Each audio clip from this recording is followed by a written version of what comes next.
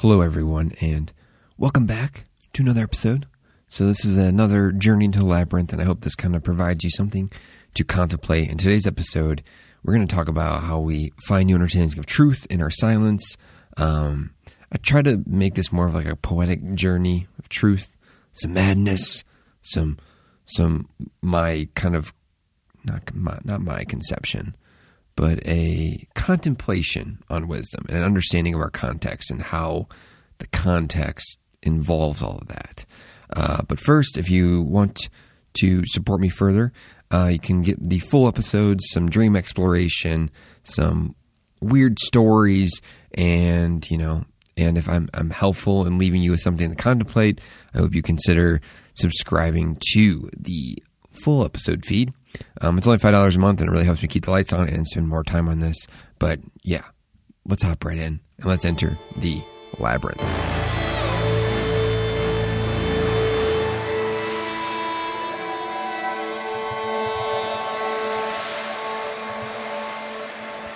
So let's begin with a quote.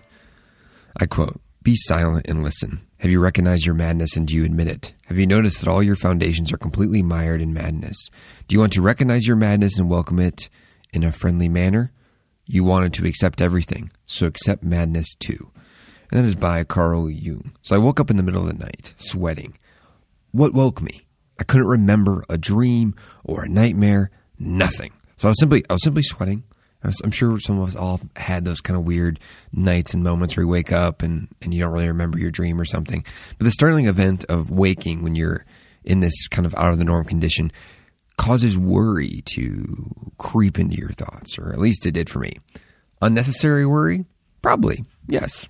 But a type of worry nonetheless. So the worry creeps into my thoughts to bring in awareness to the silence. And the silence brings questions. So I was left alone in my room, bathed in darkness and silence that spread as I gazed out my window at the blackness outside, more darkness. And from my bed, I can see the night sky above the tree in my backyard through my window. So is the ultimate purpose of life, the meaning, to find kind of this best method of distracting ourselves from the silence. But when the silence comes, we can't help but be aware of our thoughts, those numberless thoughts in our minds that never end.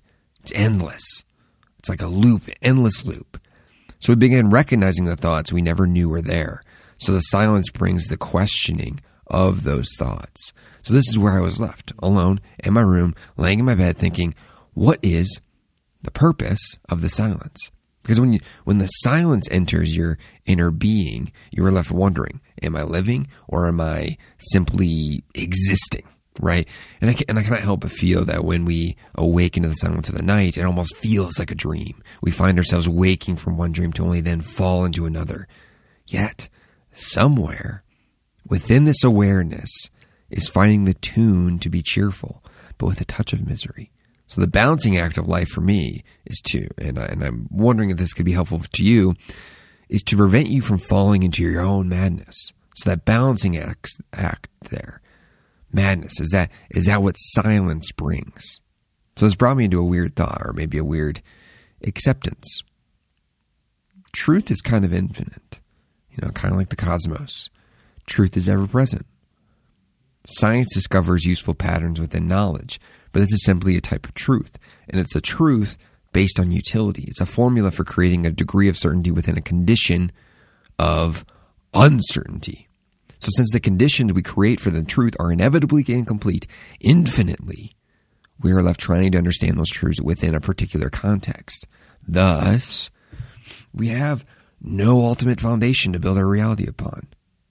It's the utility of that foundation that we build on. So truth is ever present. And I have another quote. So truth can be, and I quote, "Truth can be discovered by anyone without the help of any authority, and as life is ever present in an instant." And that's by J. Krishnamurti.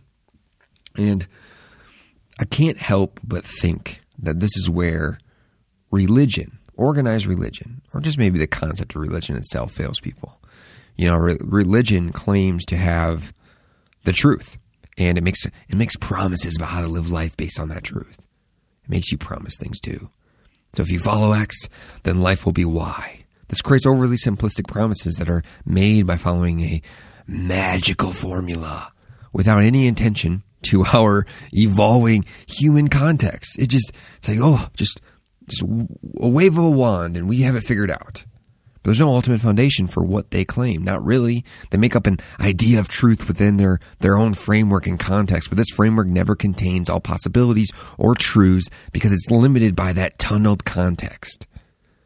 So, they close themselves off to truth by closing their context to new possibilities. They try to immortalize a momentary truth. Thus, they build a foundation upon a false truth. So they commit the ultimate sin by demanding others follow their false truth, just to make them feel more comfortable, just to make them feel better about their accepted truth. So they only operate within their knowledge framework, even though infinite possibilities exist outside of it. Thus, religion always fails because it recognized its own context. If it recognized its own context, keyword there, I misphrased that, it would cease being a religion. So if it recognized its own context, it would cease being a religion. So a religion's context limits its utility. And yet they want to claim that its utility is infinite, but it's limited by their context. But if you deny infinite truth, you cease being useful. Thus, your utility is no more. So, all religions try to attach themselves to one truth. Thus, they make the attempt to stay within one dream. But the flow of life is to wake from one dream and then fall into another. And we find truth in between that falling into dreams. So what is a potential answer? Well, there's many types of truths. And we can find one understanding in the awareness of that knowledge is not wisdom. There's a cultural awakening, I think, to this understanding. As many of us know, you can be a holder of endless facts, knowledge, yet be extremely unwise. So consider the growing fascination that Western cultures has had in the past with Buddhism. Mindfulness practices, ancient philosophies such as Stoicism, and the increased use and interest in psychedelics, for example. What do all of these have in common? These are all schools of thought with a prime focus on understanding and cultivating wisdom. And wisdom can be something like a reflection within yourself too, which it is connected to that. But why is this understanding important, or why do I think it's important? You can say it's bullshit if you want, but although wisdom works with knowledge, it still operates within an alternative sense, as it is about becoming aware. And this becoming aware is a realization that we often feel in our bones, and one that has us coming into awareness of meaning in our lives profoundly. So when we shut ourselves off from a new reality, we also cut ourselves off from the knowledge that might help us develop fresh understanding and meaning. Thus, cultivation of wisdom, this shutting off of truth, is a foolish action that is rife with self-deception and self-destruction. So, conclusion, there's no purpose to the silence. And wisdom is to be found there. And I really like this quote by the poet John Keats. I think that's how you say his last name. I quote, "Beauty is truth, truth, beauty." So I'll leave you with that one today. But as always, I really appreciate you for listening. If you enjoyed this and I leave you something to contemplate routinely, and it's, you find it to be worth about a cup of coffee a month, check out that full episode feed. But as always, I appreciate you. With love. Talk to you soon. Me. And it's time for you to get out of me's labyrinth.